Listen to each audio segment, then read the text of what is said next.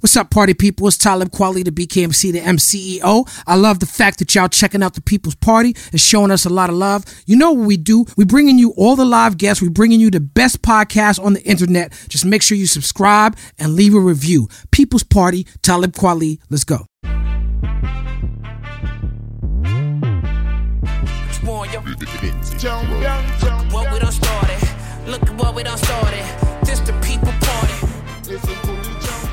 How you doing, ladies and gentlemen? It's Talib Kweli, the BKMC, the MCEO. Welcome to another wonderful, fantastic edition of the People's Party.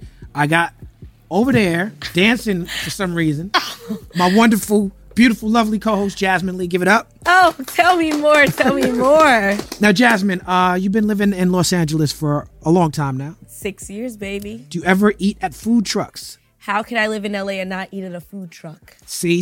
That's what I'm talking about. Today's guest, you're going to love today's guest. Because today's guest started one of the most famous food trucks in the country. He's responsible for multiple culinary revolutions here in America. He's a chef. He's an author. He's a filmmaker. He's a traveler. He's a big thinker.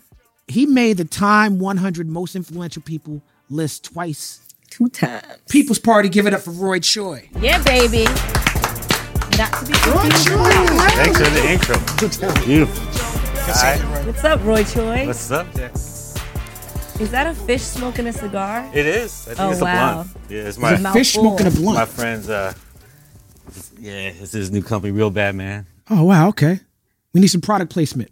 Oh no. Can we get some shirts? I would love a fish smoking a cigar. Right on my boobs. A blunt. Yeah, right on there. So I want to start off by apologizing to you. Okay. And also apologizing to your whole crew, Adam and everybody, the softball crew. Oh yeah, why? Because I went a little too hard when we was playing that softball game. Oh, we got that on Adam's Instagram. So Adam Vitz from the Beastie Boys has a softball situation every Sunday. What? Right? Here in LA. Yeah. It started in New It's York. on the east side. Yeah, they have a New York. We want to get to the point where LA can play New York. Okay. That would be Wow. amazing. I didn't realize it's two different situations. Yeah, I think it's his friends in New York, Okay. and then it's his friends here in LA. I played with him in New York on the concrete. You know what I'm saying? Oh, you guys play on concrete? We played out there? concrete. We played across the street from Hot 97. I used to play Little League. Okay. And that competitive spirit has not come out of me Yeah.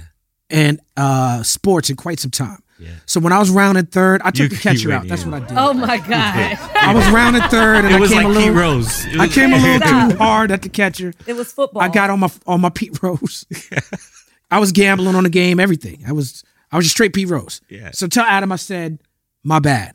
Okay. I think we all cheered it. I think it was the highlight of the whole season, to be Man. honest. Yeah, man, that league is amazing. It is, man. It's just, it's It's one a of great those- situation. It's one of those things where it just, with all the things going on in life, just makes you smile and be out Yeah. there, no matter how bad you do or whatever. It's just, and just the people that he brings together, you know, yourself and Yeah, I met you they'll- there. Yeah, there'll be always someone there, someone that you either listen to or that's been a part of pop culture or whatever for a long period of time. But then there's also just a whole group of us that just like really connect on. And anyone could play. Like sometimes it just be random people in the park joining in. Oh, I'm Yeah, coming.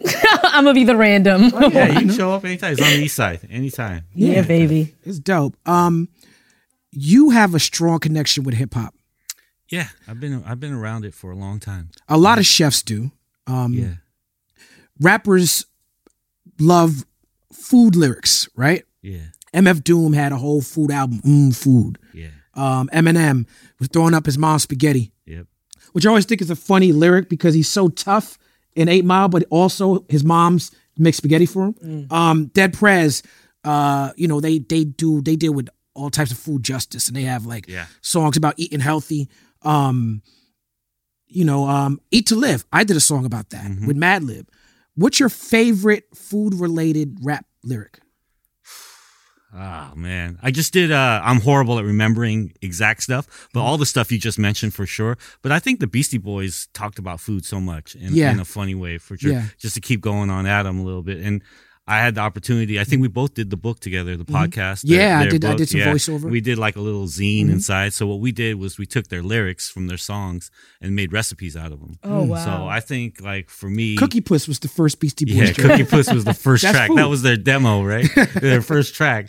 But I think for them, I think it's really with them that for me, the food really stood out as far as them just having fun with it, playing with it, mixing it into the rhymes, not really looking at it from a deep reason or anything like that, but really just using the food as wordplay, but also stuff that they were eating at that time. Mine was 50 Cent. I love you like a fat kid loves cake. Oh, I use that it all line the is, time. yeah, classic. So speaking of music and chefs, so I'm actually a chef too. I went to really? culinary school and everything. You keep saying this. I know, and you still haven't come over for Oh, yeah, any you food. were talking about going on Chopped earlier, right? Yes, you told me to go on Chop Juniors, and I am because I'm 14. Okay. I wasn't saying because you're age. I'm saying because you could beat all these little kids. Oh, okay.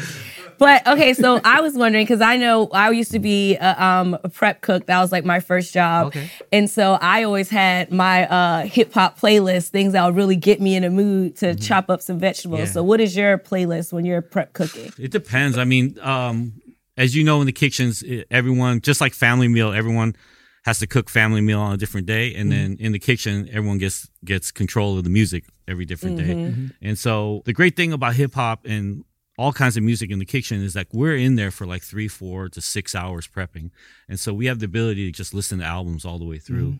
And for me, it was always like a lot of West Coast stuff, you know, everything from Snoop to Dilated Peoples and Freestyle Fellowship, J5, all that stuff. We just let that stuff play, and then a lot of older East Coast stuff for sure. Quality was an album that I played a lot in one of my first kitchens. Oh wow. For sure, yeah. When I first became a chef that ran kitchens, we were playing a lot of Black Star, a lot of Quality. We were playing a lot of the Roots, and you know, and then we go a lot of De La's played in kitchens. Oh man, De La Tribe, you know. So that's family. I think, yeah, that's family. I know Jerobi and Yeah, shout Ali, out to Jerobi. Just got married. shout out to Congratulations, Jerobi. Yeah, to congratulations for sure. But I would say Tribes played a lot in the kitchen for sure. Dead Right. Prez. And Jerobi's like, chef community. Yeah, Yeah, because he left Tribe to go to culinary to school. go to culinary school and Yeah, cook. that's crazy. Yeah, his food's good. It's Yeah, it really is. good. We did a pop up together, and food was so tasty. He was doing a pop-up, not a pop-up, but he was doing a Taco Tuesday residency in New York for a couple of years. Yeah, I think he's Taco doing it in Tuesday. Miami now. Is he? Yeah. Okay. Your truck, Kogi, Yeah. changed the game. Not just for food trucks, not just for cuisine, but for you. I've heard you describe it, or the energy creating it, to like early Wu-Tang demos. Yeah, I mean we were a force, and it was all by accident, you know, and it was all by accident. It was all by the circumstances of life at that moment. Sounds like a beautiful mistake. Yeah, it really was. It was 2008. I was a grown ass man by then. I had a career, and I lost everything, you know. And when you lose stuff, or you get fired, or life goes a different direction when you're young, it's like, fuck it, who cares, right? And you pick up and you go different ways. But when you got a family and you're a grown man and you lose everything, and the economy at the same time, you lose everything, the economy crashes around you. You wake up to realize that the banking system has lied to you and pulled the rug from under you, and people are getting kicked out of their homes, losing their jobs, and there's nothing out there. The whole industry is hiring. You're overqualified for everything because everything is all the budgets are being cut down. And so I spent like 3 months looking for a job after I got laid off. And Where'd you get laid off from? I got laid off from a restaurant in Century City called Rock Sugar. Okay. But I deserved that shit. I really did. Why? As I look back now in hindsight, I feel like it was a spiritual calling. Okay. I was never an entrepreneur or an artist before. I had, as a kid and growing up, I had these creative visions, but I could never express them. I wasn't lucky enough, like a lot of, like yourself and a lot of other friends that I have, that were able to find creative outlets very early. And being Asian, a lot of that stuff was suppressed as well. So I had to deal with it on a double level, where one, I couldn't find my form in the 5 elements of hip hop. You know, I wasn't a great dancer. I wasn't great on the mic, anything like that. I wasn't great at drawing. but I was seeing the world in this weird way, but I couldn't tell anyone or show anyone. So then my parents were like, show us. Well, if you can't show us, then you're gonna have to go study. Right, Right. You know, that's just bullshit. And so I dealt with all of that going on. And so in any case, I ended up just being a chef. I worked for a company, and you know, those were my dreams, just to move up. I moved up the Hilton Corporation. I started running. I went from a property chef to becoming the chef at the Beverly Hilton. Yeah, that's a storied hotel. Yeah, that's the Hollywood Hotel, you know. They have award ceremonies. It's been around That's the since Golden the 50s. Globes. Yep. Yeah. And then I became a corporate chef, and then I moved on and opened this huge restaurant called Rock Sugar in Century City. But when I opened Rock Sugar, what happened was during R&D, everything was going fine. I was getting along with everyone. And then the moment we opened the restaurant, this was a huge restaurant. This was, just to give a little context in the food world, the food world has been always kind of like a power structure situation where it was almost like labels ran everything. So it was just, if you wanted to eat good, you had to go to the fancy restaurants, and everything else was kind of mom and pop or in between. There weren't any food blogs at that time. There wasn't information that you could get where young chefs could start a 5-table restaurant in Brooklyn and source ingredients and charge $30 and whatever. And so I was working for this big restaurant, and man, like I just this restaurant was what I was going to say was this restaurant was a huge opening, like literally like 1,500 covers a night. Celebrities coming in all over. We're doing like prep. Just in like shorthand terms, we were doing like Lexans. Lexans are huge containers the size of this table. We're doing Lexans of prep, like 10 of them of each thing, burning through everything the whole night, and then having to start over the next day. In most cases, I would have been able to orchestrate and organize all of those things. And you have a team of like 30 people that are relying on you. I became a deer in headlights, like everything, almost like I had amnesia. I woke up and I couldn't remember almost everything that I was very proficient at. Like if you were to wake up and not know how to rhyme, it was... That's my worst nightmare. Yeah, it happened to me. Yeah. Kweli. Like I literally, everything that came as fluid as water to me, I completely had amnesia, and my team was like, I could hear it. I could start to hear the rumblings in the background. Like my team was like, yo, what's up with Chef Roy, man? You know, like, what's going on? We need him. And then it started escalating to the point where people were kind of like, I could see their hands coming in and taking over from me and all these things. And then one day I walked in, they called me in, and there was a manila envelope on the table, and I knew, you know, and there was a bunch of the corporate team there, and I just knew. But I never had been fired like that before. I got fired when I was like younger in high school and stuff, but I was like the star student for the last 15 years. Yeah, you were fully invested in this. Fully invested in this career, in this craft, in everything. And it hit me hard. And so a lot of depression, couldn't find a job. And then my friend called me, and we started selling tacos on the street. It was literally to just survive. Now, you describe this in the same way that an independent artist would describe their career. In fact, a lot of the terms you use, you talk about having this block, like a writer's block. You talk about it being run like labels versus a mom and pop. Yeah. I've read that you consider Kogi a band and A-Frame your first solo album. Yeah. Right? So can you, with your other properties, do you feel that same way? I do. The latest restaurant I opened, to continue on that tip, is Best Friend in Las Vegas. And I consider that my compilation album of everything, not the greatest hits, but everything that the last 11 years has kind of opened the door for me on. And it's a little bit of a tribute album of everything from Kogi to Chego, A-Frame to Commissary, Pot, all these things, and the city of Los Angeles and the culture of Los Angeles and the culture of especially brown and black and Asian kids in Los Angeles. And it was like I had this vision of, let's go to this place in Las Vegas where a lot of times culture is void or gets lost in the vacuum, and let's bring kind of the deepest, most personal things to that environment. I feel like people are going to love it and they're going to get it. And so, yeah, I treat everything that way. And Kogi is like a band because we all came from different backgrounds, and we all added different things to the recipe, you know? Okay, I just realized I've been pronouncing it wrong. It's Kogi. Oh, Kogi with a hard G. Yeah. Okay, yeah. I But was it's saying okay. It Kogi. could go either way. It's so funny how like how chefs fit into that same rebel personality that like hip hop artists do or like rock stars do. And like if you're not going the corporate route and you're going on a food truck, it's like you are independent and you're just freestyling the same way someone would just pick up the mic and start freestyling. And it's just like all the cultures just merge together. Yeah, the weird thing, what you're hitting on is a lot of times that people end up in the kitchens because we can't fit in anywhere else, and the kitchen, I think, to me, it's a great model or microcosm to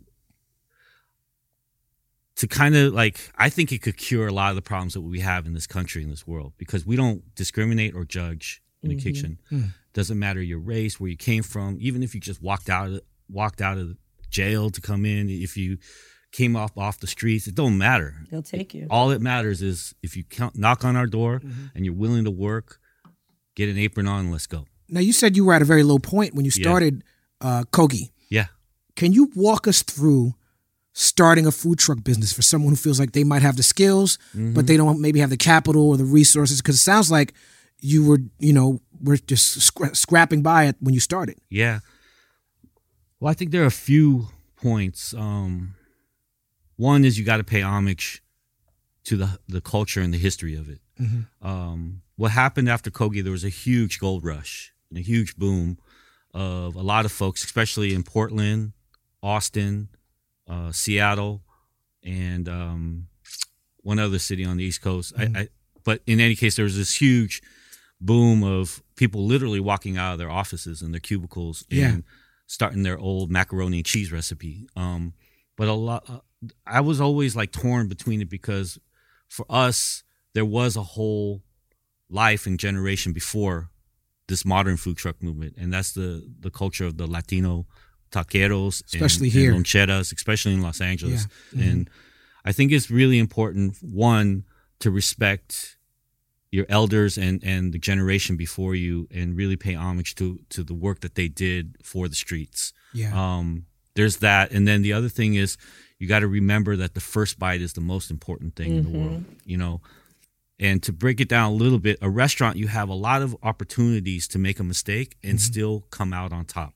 And what I mean by that is, you have the host or hostess or whoever greeting someone. You have the water being dropped. You have the waiter approaching. You have the bread basket. You have the music. You have the ambiance. You have all these things that, if you somehow make a little mistake, or the food's 2-3 minutes late, or maybe you missed a touch of seasoning, you can make it up on dessert. Right. Or drink. But in a food truck, if that first bite ain't hitting, that's all you got. That's all you got. You're right. When I go to a restaurant, it's like a battle rap. Yeah. Like when I'm at a restaurant that's supposed to be fancy, it's supposed to be good food, you make a judgment in your head. You're like, oh, I like the shrimp, but I didn't like the noodles. And, but if you like the shrimp, you're like, I might come back for the shrimp. If the vibe is right and this and that. But you're right, with a food truck, it's immediate.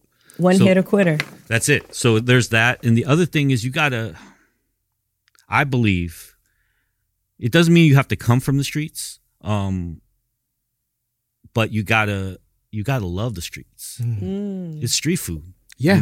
So. And you've owned that. Yeah. And it can't just be some sort of business venture or some sort of scalable model that you're going to exploit.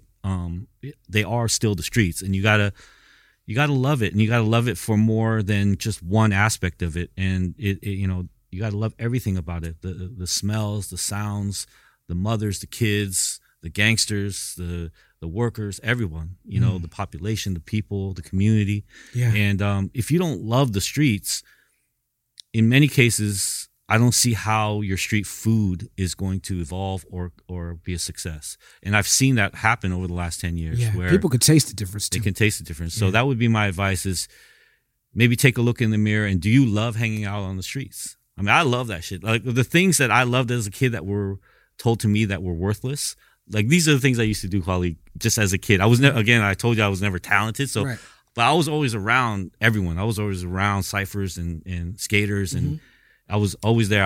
So you understood the creative flow of energy. Yeah, I was always part of crews, but I was always usually the one smoking weed. But what I loved to do was literally just hang out in parking lots, share shit with my friends, watch the sun go down, the street lamps go up. I never wanted to leave the parking lot. I never wanted to leave the alley, you know? It's very important. That's because I feel like that's really what the story is. It's like when you learn about McDonald's, you learn that they're not in the business of hamburgers. They're in the business of real estate. It's about location. I feel like for you, that's what you're in the business of, that experience. It is. And those things that not only, I guess, my family, but also society told me were worthless, that couldn't be anything, that those things are, you know, those things aren't what are going to make you successful. Those are the cornerstones of Kogi. That's our philosophy. Hanging out in the parking lot, watching the sun go down, watching the street lamps go up, sharing with each other, talking to each other, going out of your way to be considerate and kind to each other, and but still represent the streets. So I think my advice would be, if you're at the point where everything's lining up, two things: give the food to your friends or people, and if the first bite doesn't make those people say "fuck," this shit is fucking crazy. Right. If it doesn't make people say that, it's like the equivalent of rap punchlines. It literally is battle rap. It's literally battle rap. And then it's like so funny because like when you have a food truck, it's like you can't have any distractions. When you have a hip hop show, you can have dancers, you can have light effects, you can have them pushing you up in the air. But when you're in the middle of a battle rap, it's like, what are your rhymes? I don't care. And with the food truck, it's like, what does your food taste like? Because you don't have any music, you don't have any servers, you don't have any drinks.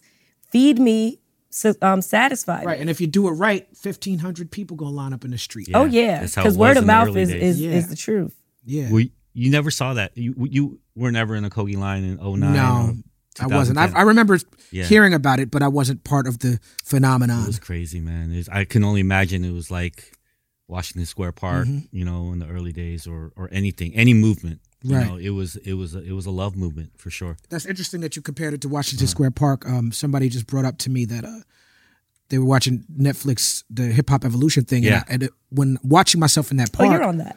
It reminded me. I was like, I didn't have a deal then.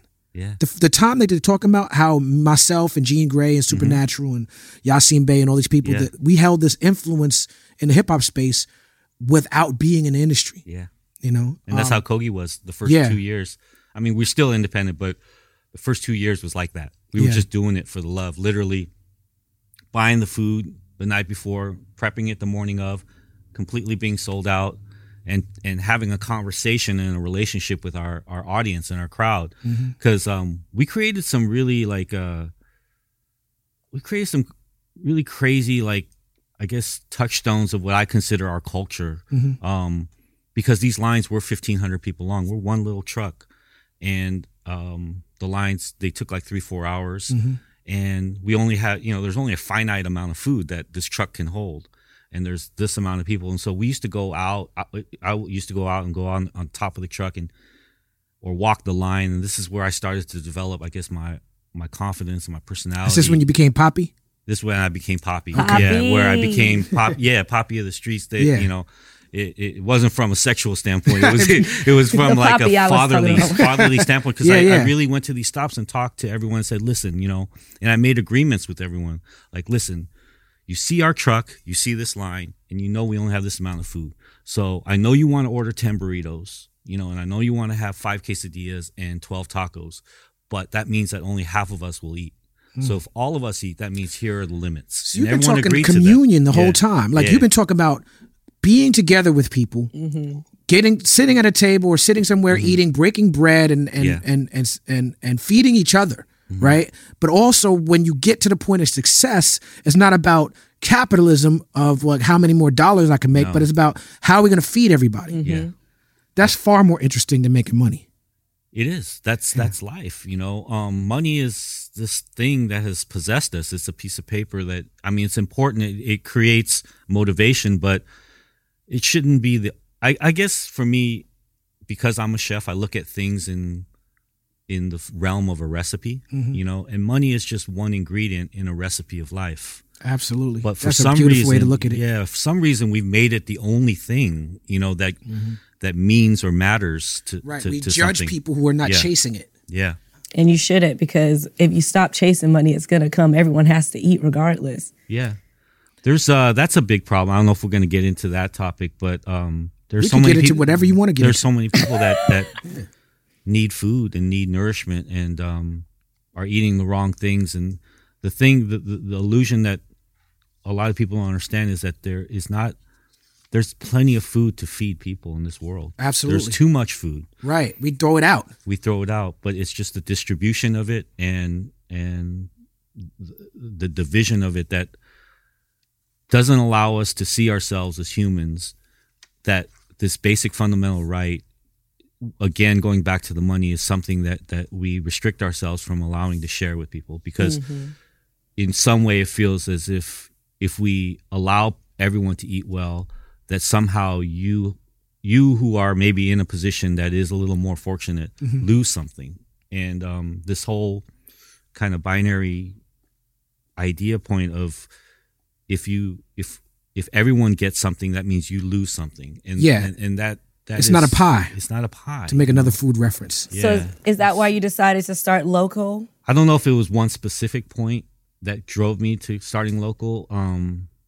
It was a partnership with a really amazing chef named Daniel Patterson. And it's my cousin. Is that your cousin? No, it's just my last name. Sorry. Oh, is it? Could be. It could be.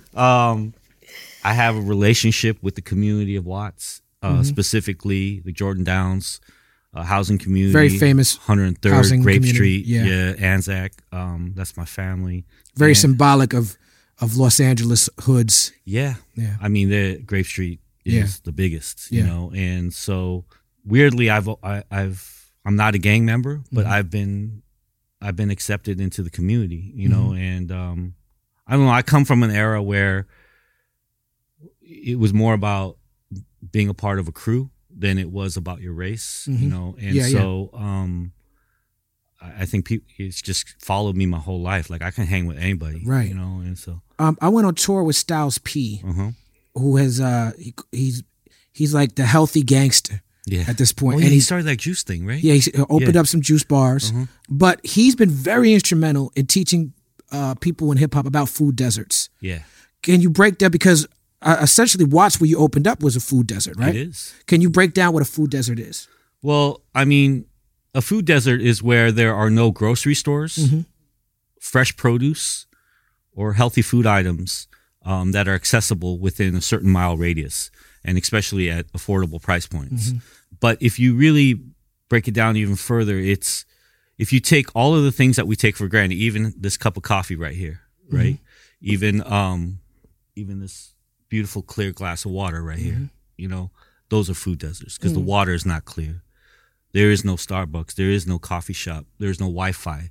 There's no place for someone who has an idea to plug into a Wi-Fi to be able to maybe explore and spend some time in their mind and explore that creative journey in that process. And then also the food is just terrible. We had Van Lathan on who went from being obese to just working out, but he talks about his diet and how he was programmed as a kid to eat certain very bad things. Yeah, and especially here on the West Coast, at least on the East Coast, you all have food deserts too, but you have a lot of Caribbean communities that you know within the neighborhoods that don't come from America. So even without cooking, even without money, you're still cooking with fruits and vegetables and rice, and you know. When I was here a it's all teenager, fast food. I would mostly eat at Caribbean restaurants when I started learning about food. Every corner. Every corner. It's crazy because I mean, food. That's another way to control and to keep people poor, because it's like if you're not giving them access to fresh fruits and vegetables, then they're going to eat what's around them, and so what, they're going to get obese or they're going to die early, and they're going to keep teaching their kids like this is what you're supposed to eat. So that's why something like local is so important. So I don't know if it is. I'm not smart enough to know if it is a conspiracy or who's controlling it. You know, obviously I believe that it is, you know, but but the thing the evidence is, certainly the points in that evidence direction. definitely points in that direction. And it's not even a conspiracy because it's right there in our faces. Right, we Right know. there in our faces. If you do the research, if you look, you can see the information. But please, continue. No, but the food is it is corrosive, processed, preservative based, chemical lab food, right? And so that food, in combination with tobacco and alcohol, are the three components that really infiltrate a lot of our communities that become what is defined as a food desert. So if you can't get fresh produce if you are being infiltrated by preservatives and processed food. And the only thing that you're able to eat or access or afford are foods that are filled with sodiums and sugars. What that is basically someone has set off a ticking time bomb within your body, you know, and you may be fine as a young 18-year-old, you know, and even going into your 20s and 30s. But by the time you become to your mid 30s to your 40s, that stuff will start to explode within you because there are no nutrients in that. And our body, I think, can accept a certain amount of that for a certain period of time. Right. Just like you can drive a car with no oil for a certain amount of time. But at some point, that stuff is going to break. And it seems as though our body at about 40 breaks down. Because if you look at, again, the facts within the communities in the inner cities, a lot of people are dying around 40 to 50. Absolutely. I'm 40 plus now, and I feel the changes in my own body. And I've been very blessed and privileged to live a lifestyle that allows me to tailor my diet in a way that most people are not. And I was raised by educator parents, so I learned things early on. But a lot of people, I mean, obviously what you're talking about, it disproportionately affects poor people. And obviously in countries that are run by white supremacists, it disproportionately, the poor people are mostly people of color, right? Of course. So you started a TV show to combat this, Broken Bread, on KCET. Yeah, it's on public television, and then also a platform like Uproxx called Tastemade on the internet. And so it was a combination of them two and myself coming together to try to tell these stories of the marginalized, you know, and our not only the marginalized, but also us, all of us in our world.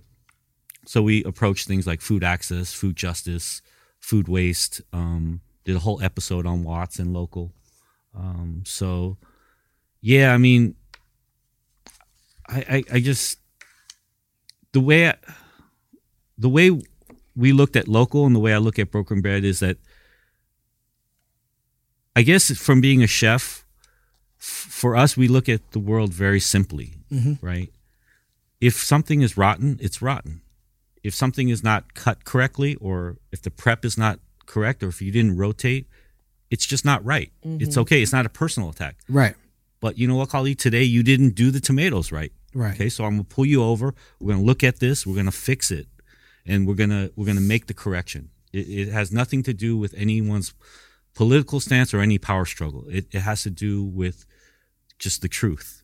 And so we tried to look at these situations where, and ask these questions. How can we allow whatever we feel politically or how people in power feel about people of color? How can we just look at our world and say that people aren't allowed to eat, you know, and people aren't allowed to drink clean water, or all of that stuff exists, but the gatekeepers of that are deliberately holding it back and then infiltrating it with toxic ingredients.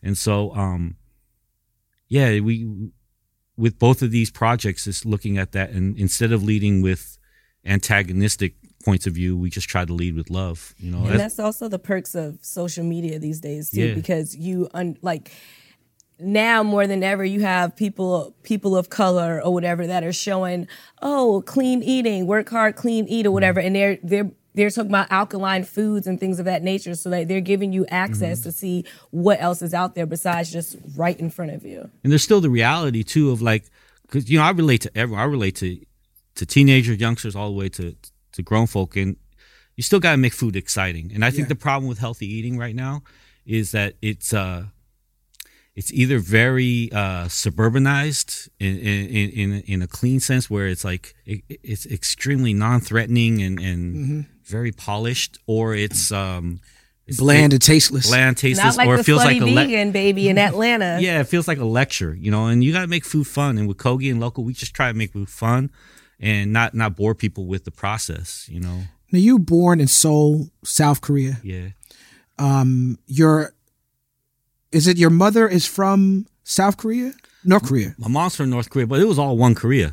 Yeah, you know, that it was time. all one Korea, and then the war broke out, and they picked up shit and just ran across. And but yeah, they're from North Korea, and my dad's from the southern western tip I guess like where California would be in America. Right. Her family is a very interesting family, which is my grandparents. But my grandfather was a hustler, so they came down during the war from North Korea, and they didn't have nothing. But he was a hustler, like a gangster, and so they planted themselves in an area in the middle of Seoul, which would be it's called Myeongdong, but it would be kind of like the fashion district of New York, Manhattan, and he started kind of gambling and then working with the other street hustlers and gangsters, and he started taking over the park. And then his wife, my grandmother, started designing dresses, and they built a little shop, and then he started buying the real estate, and he kind of created this whole area.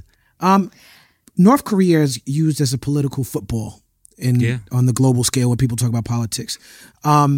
Did you see that film that the guy did when Dennis Rodman went to North Korea? I saw clips of it. I didn't see the whole thing. He painted a pretty bleak picture. Is that as bad as those reports? I've never been, but see, for me, I look at North Korea in a different way because it's just 60 years or 70 years or so, one generation where these people are our cousins and our uncles. Yeah, that's why I'm asking, because I imagine that makes for some very interesting family dinners.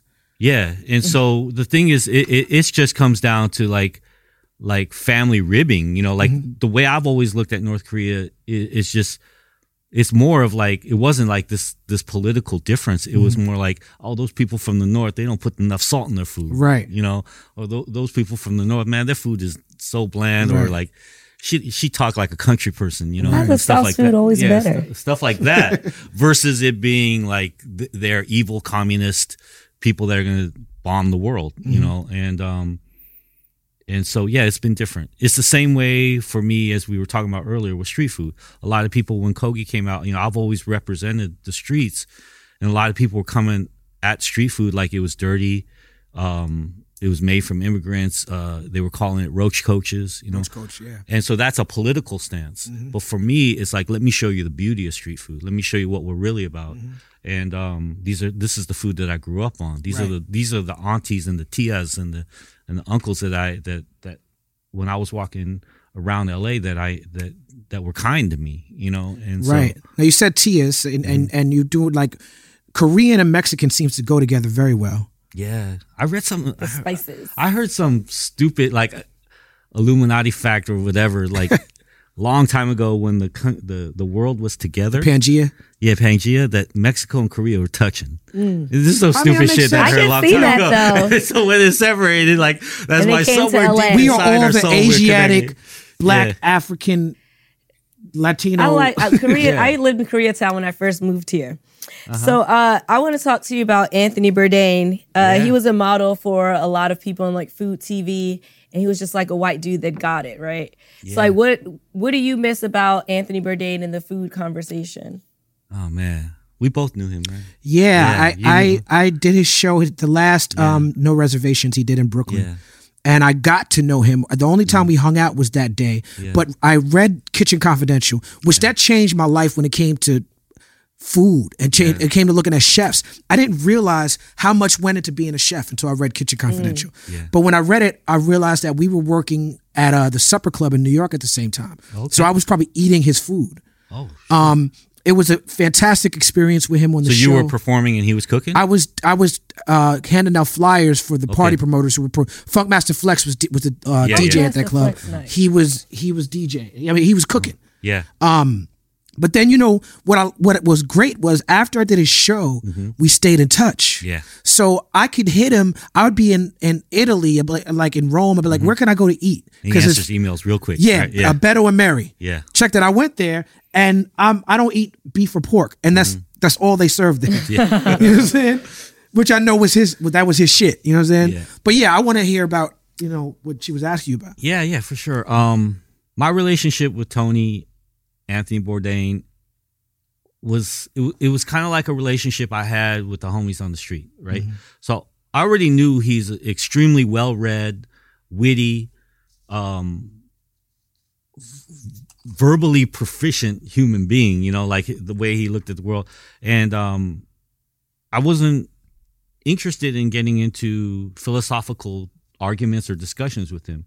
Like, I had a relationship, because most people that have relationship with Tony, they love the tennis match of going back and forth and being witty and talking and finishing each other's sentences or going at each other.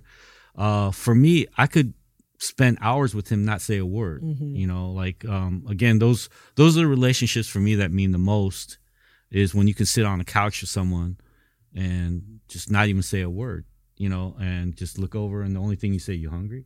And then you get up and you go eat. And that's kind of the relationship I had with Tony. Is he published my book, LA Sun. LA Sun. We had a great relationship all throughout. The first time I met him was I did his show, The Layover, and but from the moment we met, we just it was like I met an old friend, and we just kind of, I don't know, we had like a silent relationship. It was weird. Like one of those friends you'd go over and then take a nap.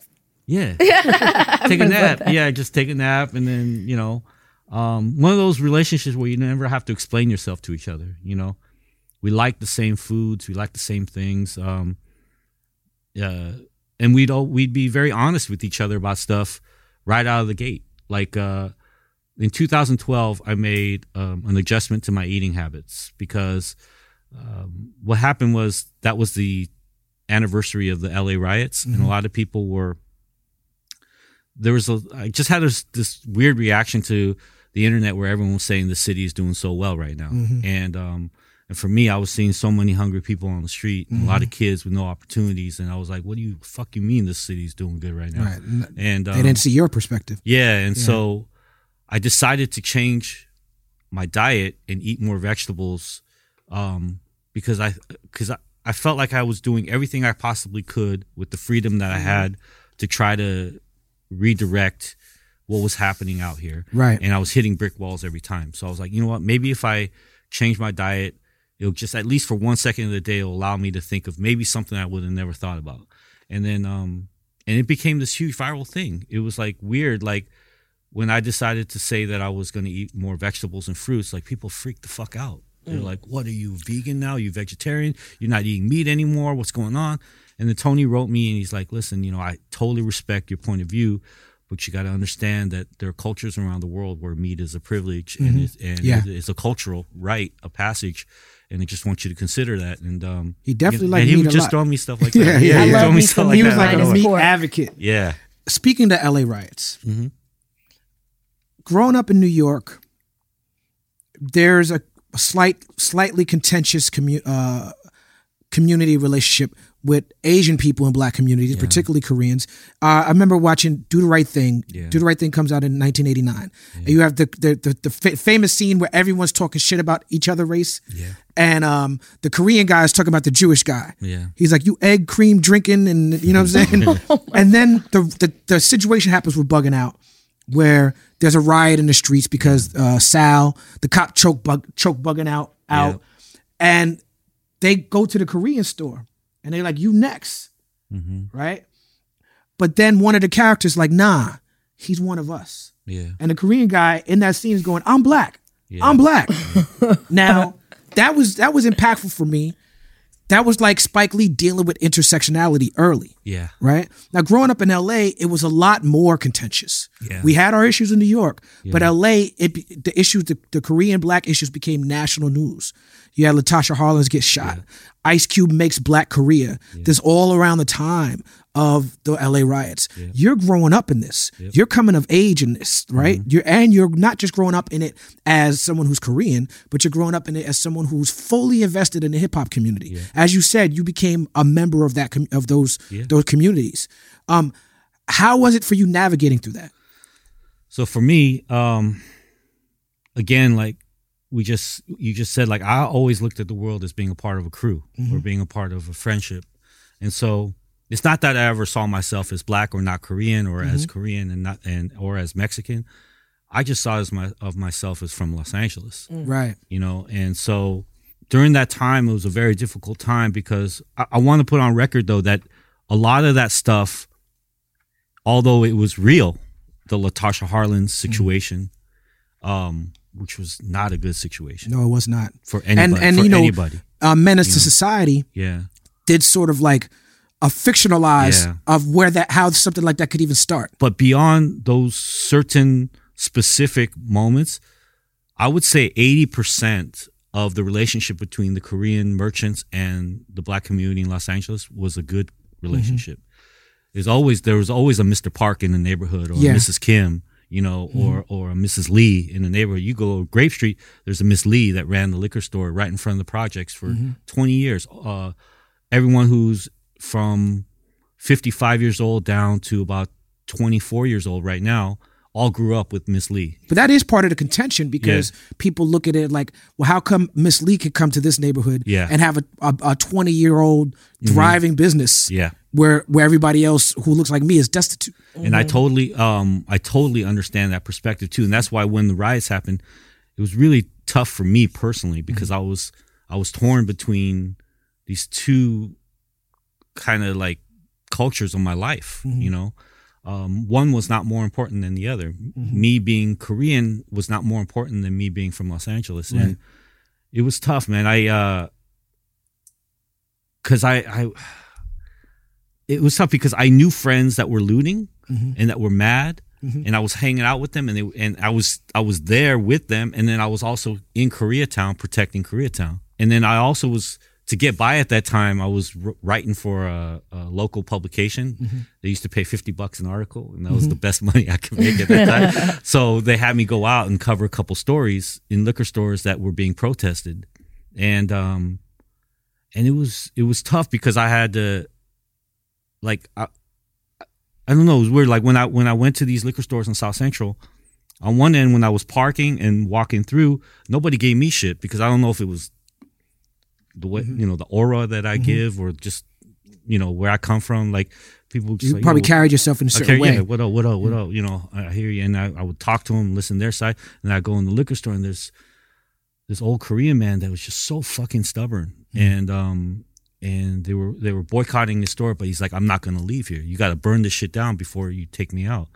And I understood where he come from, but I didn't agree with him, And so it was a very complex moment in my life where I had to confront these things of, I understand this elder from my community, and I understand probably what his children go through, and I know he wasn't here originally to exploit anything. He came to the country with nothing. He's an immigrant. He's making a buck. Yeah, this is what America's supposed to represent. It's really the media that starts up all of this drama between everybody, and it's like, if we all just start thinking for ourselves, then it's like, you don't get bred to hate somebody. You don't come out when you just go and you're in a community. It's very easy for Blacks, Mexicans, and Koreans to all just join together because we have similar cultures. It's not just easy; it's necessary. Oh yeah, for us to roll together, because power in numbers is not just a cliche phrase. Like, we're fighting a system that works against all of us, and we talk about this on our show a lot. About the world is still a caste system, right? So the closer you get to white, the more privilege you have. People who have, Asian people, Hispanic people, there are Hispanic people, Latino people who are very dark skinned, who are just straight black. But I'm talking about the ones with lighter skin. They get privilege over, even in Black communities. Light skinned Black people get treated different. Oh yeah. Even in and that racism is so pervasive. I imagine that even in Korean culture, dark skinned Koreans are shitted on. It's all culture. You know what I'm saying? That's why people try to bleach their skin. It's crazy that we allow them to be that big when it's so. If we put all of us together, we're gonna outnumber them. So it's like crazy that they let the hate that is taught to just like get that big. The weird thing about what you guys are mentioning with skin tone is, in Korean culture, it doesn't even have anything to do with directly with white supremacy or anything like that. But what's weird is just, somehow it made its way into Korean culture because as well. It does have to do with it. Because it does have to do with it. It's that insidious. Because I'm dark. It's not on the surface. Yeah, it's not on the surface. It's insidious. It's insidious. And so I'm dark. And so what you get as a Korean when you're dark like this is you get like, he must be a country person. Or they found him under a bridge. Or he must be on the streets. But if you're light skinned, then you come from the upper class. Or you live in a nice neighborhood, or he must run a company. So even in countries where white people are vastly the minority, white supremacy still the order Yeah, of the day. they were very smart in what they in the big ass corporation that they built that is white supremacy. They were very meticulous and calculated. Now, let me ask you this. So white supremacists always use not just Koreans, but all Asians as sort of, it's like there's this model minority myth, right? The myth of the model minority. Yeah. White supremacists, they like eugenics. They like IQ testing, even though in scientific circles it's been debunked. Yeah. But they'll say, black people have 85 IQs. Black people don't have low IQ. Black people, people of color, people from Africa have low IQs. And that's because IQ testing is culturally biased. And it's based on, your proximity to European customs and culture. Yeah. You'll call them out on it. You say you're being racist. And they'll be like, no, I'm not. I'm not racist because Asian people have the highest IQs. And then they say, well, I'm attracted to Asian women. And so they use Asian people as a way, and they weaponize Asian people against black people. Yeah. Do you see that happening? For sure. They've created two polar opposites. The scheme is, and I don't agree with that either, because Asian people aren't born smarter, Maybe if there is some truth to some sort of success within the Asian community, it just comes from hard work. It comes from hard work, and it comes from... It doesn't come from the fact that they were born smarter than someone else. It comes from what I could tell, and there's probably a sociologist or someone who knows better than me, but it comes from people who have the privilege to send their kids to America, are the people who are the elites, and they send their kids to America with this purpose of getting into these schools and getting and educating yourself and doing well. They do the same thing to Nigerians. The Nigerians are looked at as the educated group. The educated group because from Africa, it's the wealthy, the people who made money off that oil money. You know what I'm saying? People who made money off of white supremacy. They could be black as dark as night, but they still made money off of exploiting black people, and they send their kids here. And I'm generalizing a little bit. I try not to generalize at all. I'm going with the generalization. But let's not do that. But I'm only speaking on how people generalize them. It's obviously that doesn't mean that Nigerians are smarter or anyone from any Asian country is smarter. But the thing about Asian people, a lot of people recognize, is like a lot of the past success is making up for some shit that we don't got. Like we ain't that big, man. We gotta we're kind of smaller folk, we gotta compensate for some other shit. We gotta work harder, we ain't that athletic, man, and fucking, y'all can dance now though. We can dance now, but Koreans with the break dance, with the b-boy shit. We not fucking with y'all on the b-boy shit. Have you ever seen that shit? Just doesn't come naturally. The shit they're working like 24 hours a day. Have you ever seen the b-boy scene in Korea? It's crazy. They forget about it. I love watching the Korean because they b-boys. do the fighting and stuff, and that's like dancing. But we're talking a lot of woke shit right now, and that's like what you want to do for the broken bread. But the show that you have on Netflix, The Chef, has gotten so much more love than that. How did that make you feel? Were you a little bit frustrated, or? Oh no, not at all. But the Chef show is something I had never experienced. Did it come out of the movie? Came out of the movie with Jon Favreau. Jon Favreau is one of my favorite creatives working. John's amazing. That's a great guy. His career path, his acting path, his writing, his directing, everything. And so reading about you, I didn't understand that he really dove into the chef world when he made the movie. So if you get to know John, what you'll get to know is that he doesn't half step on anything. So whether it's when he, through Iron Man and really getting into the storyline and being a fan and nerd himself on the comic world and the VR or the animation and the technology and the VR and all the it's amazing what he's done film wise. And so with cooking, it originally my job when we met was just kind of like to be like a consulting coach in a sense. Like if he was going to do a boxing movie, I was going to show him a few moves, right? I was just going to show him, but we connected right away, and he really cared about this stuff, and he applied himself, and he's very, very, very, I don't even know what the word, great at the dexterity in his hands. Like he would go from chopping, not knowing a chop, to being proficient. It was like fast forwarding a movie. He would go in the time in about a minute, I would see it transform in front of my eyes. And so he picked up on everything extremely quickly. And then because he got better at some stuff, it sparked his curiosity, and it never ended. So then the movie ended, and we were like two kids at summer camp that like spent every single day together, every single minute. Did we just become best friends? Yeah, we became best friends, everything, pen pals, all that. And then it ended, and we didn't know what to do. You know, and so for the next year, we started thinking of things of like, how do we get back to that thing again? How do we get back to that moment where we can spend as much time together as we can and be with each other? So it ended up being this show, the Chef Show. So to your question, I'm not disappointed in the ratings or the viewership between Broken Bread or the Chef Show. The Chef Show has been an incredible moment in my life. You know, I've been an independent kind of artist, underground, self-funded for the last 11 years, and I'm a local. I'm recognized locally, but you know, pretty much not beyond that. You know, but the Chef Show over the last 5 months that it's been out I've gone from maybe, you know, thousands of people knowing me to millions, tens of millions of people knowing me now, and that's a big jump. It's a beautiful thing. It is. I was watching it. You talked about smoking weed, and you know, smoking weed is something I enjoy as well. I do not still smoke any of the I do smoke. Okay, great. But you've also spoken in the past about addictions. Yeah. And you've had some serious addictions. Serious ones. Crack cocaine. Yeah, well, crack wasn't really a huge. It was an addiction for 1 week. Oh, okay. What? But I go in and then I get out. Okay. But gambling was a long one. Oh, you mean a week at a time, not just 1 week total? No, it was 1 week in New York. That's it. So just he had a quickly crack on the track on the quick crack one was cracky. you're gonna appreciate this. This was 1991 New York. 1991. I met a girl. I went out. I hitchhiked and took the bus and took the train out to New York, and actually to Providence, Rhode Island, and she was at school there. Showed up at her door.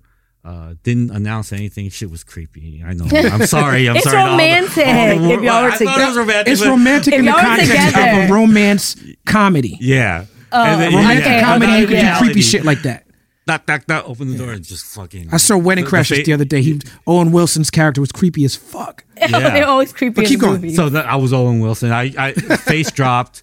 Wait, was she having sex with someone? No, but it didn't work out, and I was devastated because I was in love, and it just set me off. I was young; it set me off on a spiral. So I went down to New York and I checked into. I didn't have any money on me, really. You don't need money I had for like crack. 300. I had like $300 on me, but check this out. Like I checked into the YMCA in Times Square. It was $7 a night. You get a little room, and this was pre-Giuliani, right. So it was a lot of shit going on everywhere.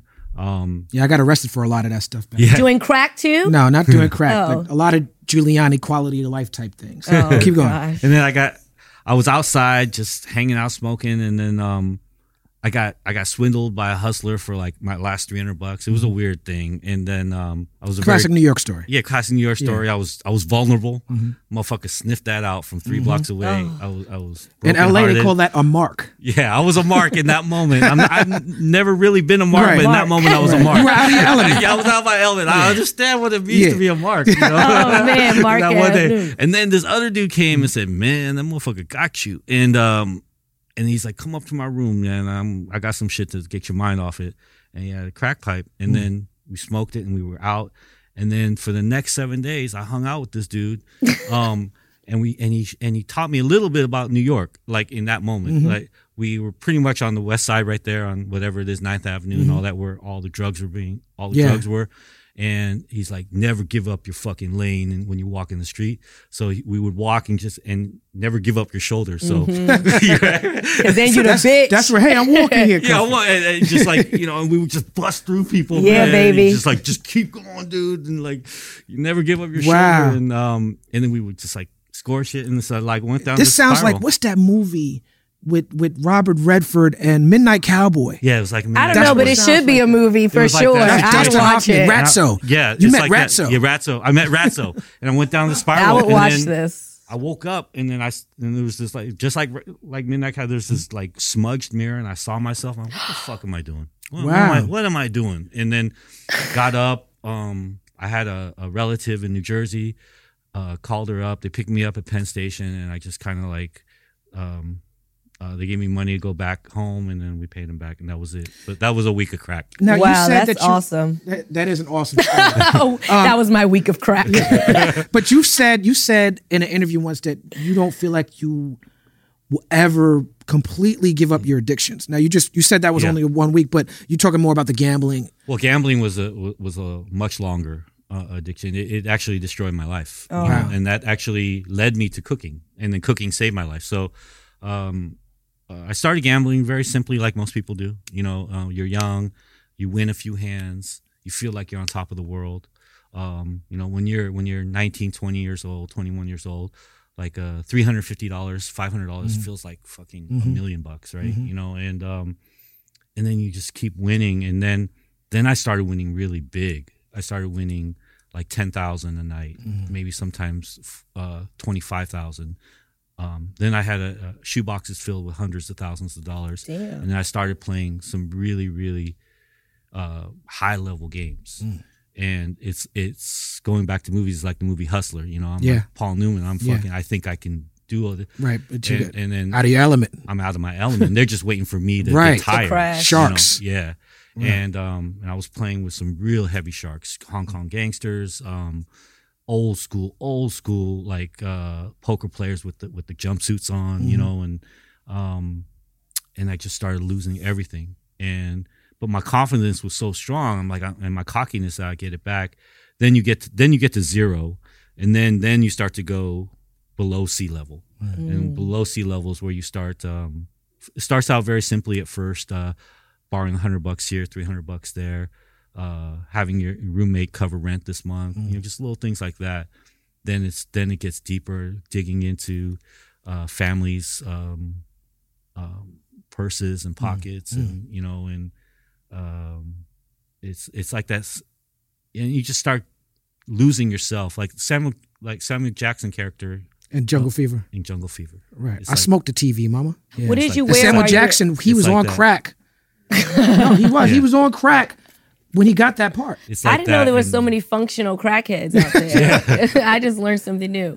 What did you wear when you were gambling? What was your style? I've been dressing like this forever, man. LA chic. I was wearing this. I was dressing like this. Sometimes I'd have an Adidas tracksuit on, but pretty much like this. What advice do you have for people who are dealing with these addictions right now? So, I'm still an addict, but what was lucky for me was I was able to turn these vice addictions into a positive addiction. So I'm addicted to feeding people, you know, and that's the thing that drives me now. I'm still an addict. Like, I'm still out there chasing this thing of like, right now my addiction is I can't understand why there's a world where people can't eat good food, right? So why don't people have access to food? So I'm out there creating shows. I'm creating restaurants that are up against everything in the world that have no chance of succeeding like a local, but we still going for it, you know, instead of opening a restaurant that will pad my bank account, putting all of my resources that I can in that moment into that. Just still trying to feed, if it's 1,000 people today, trying to feed another 1,000 tomorrow. So I just found I was very lucky to be able to channel that addiction into something that created results versus destroying myself and my relationships. I don't know. I don't think once you become an addict, I don't think you can ever stop it. You know, I think it just comes down to, can you be able to channel that and redirect it into something else, especially as you get older. Yeah. You know, like, it doesn't have to always be the gambling, drugs, sex, typical things that define addiction, you know, like also there's treatments out there too that people can look at, you know. I've never experienced it myself, but what my kid and my family have shown me and taught me that they're open to it, you know, and they utilize different intellectual points of view and spiritual points of view, you know, and to be able to redirect that. But there are compulsive spirits and addictive spirits, and I don't think you can ever shake it. And I think a part of the destruction of it is you trying to move away from that or somehow deny it you have to be able to kind of confront it. You know? Might as well face it. He's addicted to love. Oh, Ladies and gentlemen, Roy Choi. Yay! Thank you.